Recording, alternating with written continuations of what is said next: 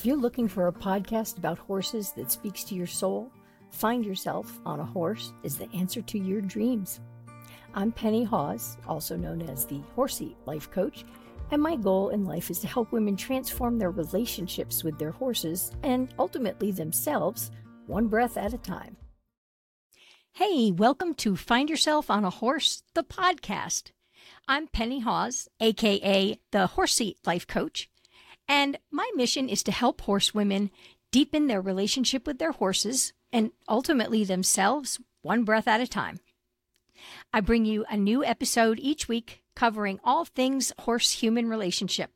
Some of it's practical step-by-step strategies. Some of it might be what people call a little woo-woo, but that's nonetheless as effective as the practical stuff.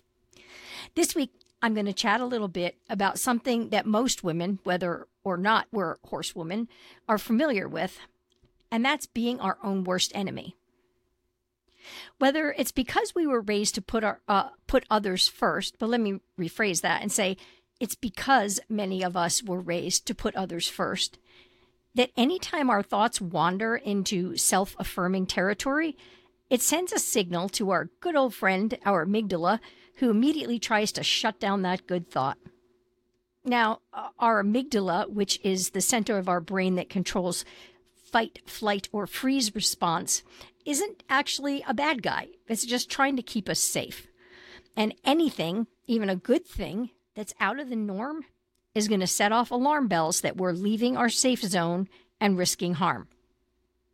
Well, this type of thinking was really helpful when we were cave dwellers and relied on those signals from our amygdala to stay alive. Today, they've just become part of a narrative we're not even aware we're having with ourselves.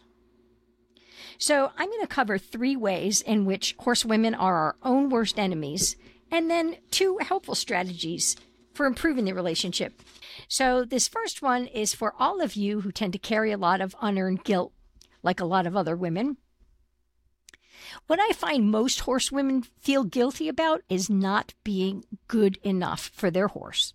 They're too old, they're too busy, they're too cautious, they don't ride well enough, they don't groom their horse thoroughly every day, they don't feed that super expensive supplement that someone on a forum said that they should because, well, it's super expensive. Guilt can be a pain in the neck, but it can also be useful if you take the time to dig into it a bit.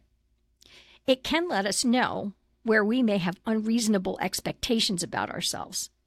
Expectations like we should be able to afford anything that anyone suggests might be good for our horse. That expensive supplement, just because someone on a forum said you should get it, doesn't mean you should. Don't buy into other people's guilt. If you want to feel guilty about supplements, try having a 33-year-old horse. With Laddie, I could be spending hundreds of dollars on a supplement, on various supplements every month. But he's sound. He lives out. He's always got fresh water. He gets his teeth done, the teeth that he still has. He gets his feet trimmed. He really doesn't need anything other than the senior feed, hay stretcher, and senior weight supplement that I give him. Except when it's really hot, I give him electrolytes. Now, Laddie is 33, but he's happy and well cared for. And even though I might find myself trying other things if I had bottomless pockets, the truth is he doesn't need anything other than what he's getting right now. So here's a home truth. There will always be people who spend more money on their horses than I do. And that's quite possibly true for you as well. So if you feel guilty because you don't feel good enough, stop and figure out your own definition of good enough and let that be your guide. Remember, perfection does not exist, but good enough does. The second thing that we tend to fall into is worrying. Now, worrying is similar to guilt, but it's about things that might happen rather than something that has happened or is happening, which is what guilt usually is. There's a saying, worrying means that you suffer twice, which you worry when you're worrying, or you suffer when you're worrying, and then you suffer again when and if the thing you're worrying about happens. But I found another saying by Michel de Montaigne, quote, "There were many terrible things in my life, and most of them never happened, end quote.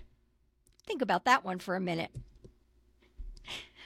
Worrying destroys any happiness or peace you could find with your horse in the present moment.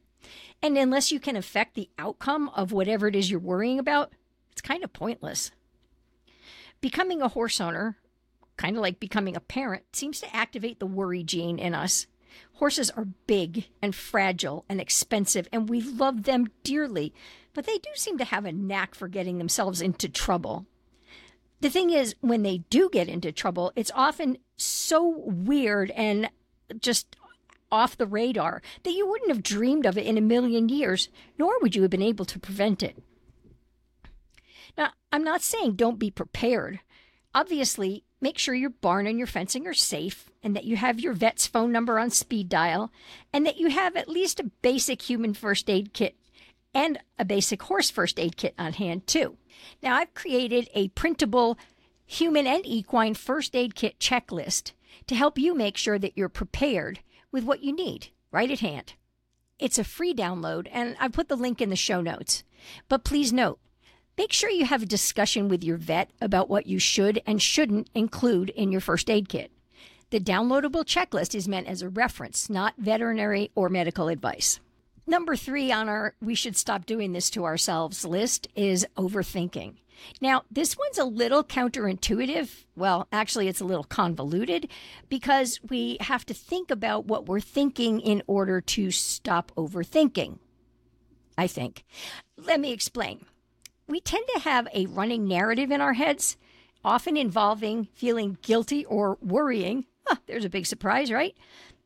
We can also often get ourselves so far down a rabbit hole that we make Alice's Adventures in Wonderland look like a run to the grocery store. Now, in last week's episode, I talked about trusting your gut, going with the feeling of what's right in a situation. When we overthink, we block out much of that intuitive conversation coming from our heart, our gut, our soul, wherever it is that our intuitive conversation originates. We're so busy with the words that we forget to check in with the feelings. And since these words, most of which, remember, we don't even realize are going on, looping in our head in 7 directions at once, we get hung up on the words and we end up not being able to make any decision at all. That's called paralysis by analysis. And it can hurt your relationship with your horse. Now, if you're a novice horse owner, it's normal to want to learn all that you can, and please continue to do so. Even as somebody who's had horses for over 50 years, I am constantly learning. But I try to integrate that learning in some physical sense. I'm currently working on connection training with my mare, and along with the excellent online videos are several PDFs to download and read. Now, having ADHD means that I don't always process paragraph after paragraph of text that well. Ironic for a writer, right? Especially one who can write at length on any subject you give me. As I discussed in last week's episode, horses start with why.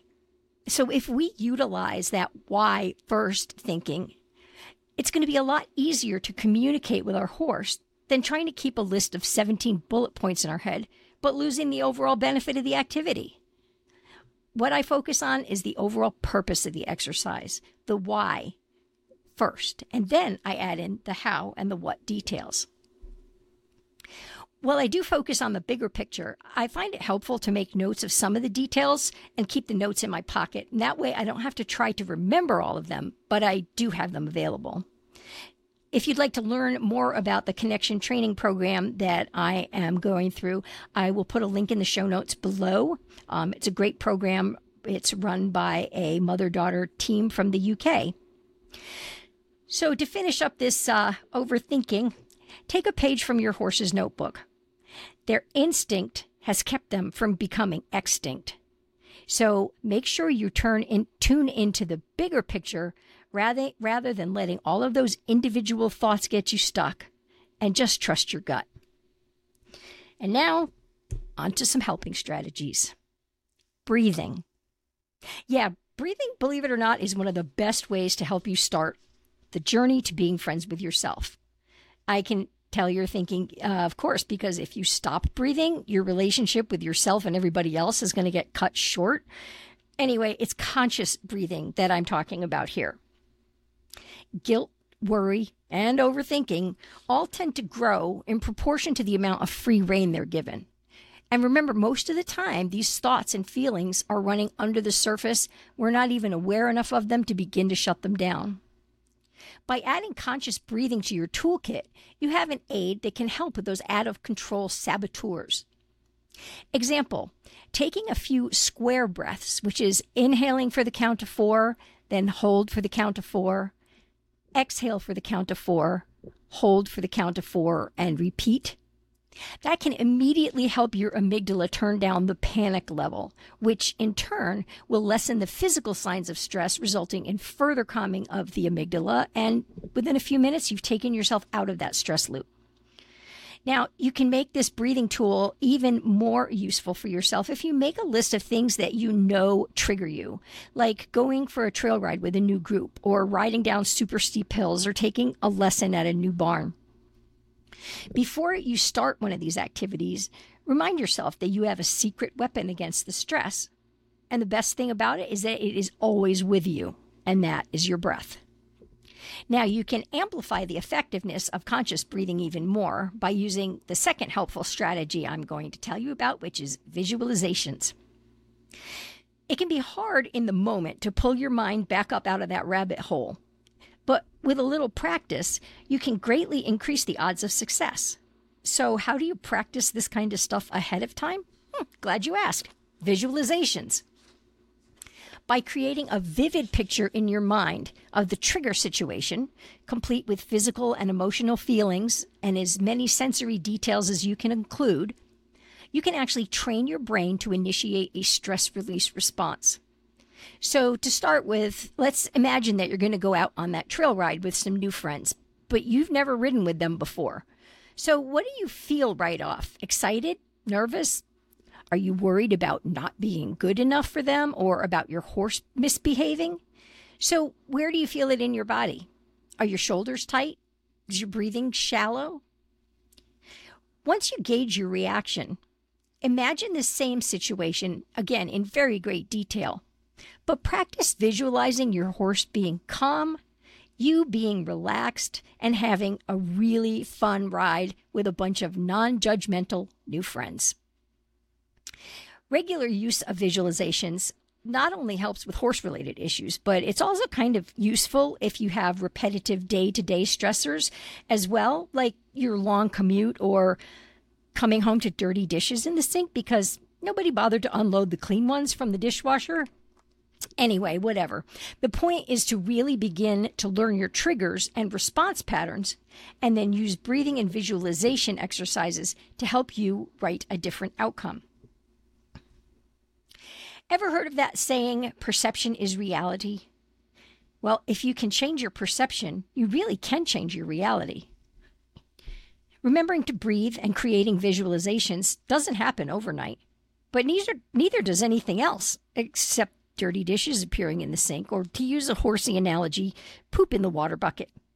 But with practice, you'll learn that you really can make the changes necessary to stop being your own worst enemy.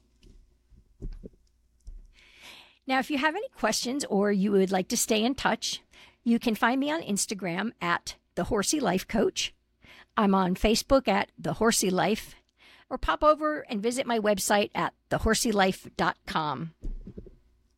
So I want to thank you for spending some time with me this week and listening to this episode. I hope you enjoyed it. Look forward to seeing you next week. And in the meantime, go do something fun with your horse. I hope you've enjoyed this episode of Find Yourself on a Horse, the podcast. Want more information and inspiration just for horsewomen? Hop over to thehorseylife.com/toolkit and grab your free copy of the 10-Minute Toolkit, a collection of powerful portable exercises I've put together to help you live your best horsey life.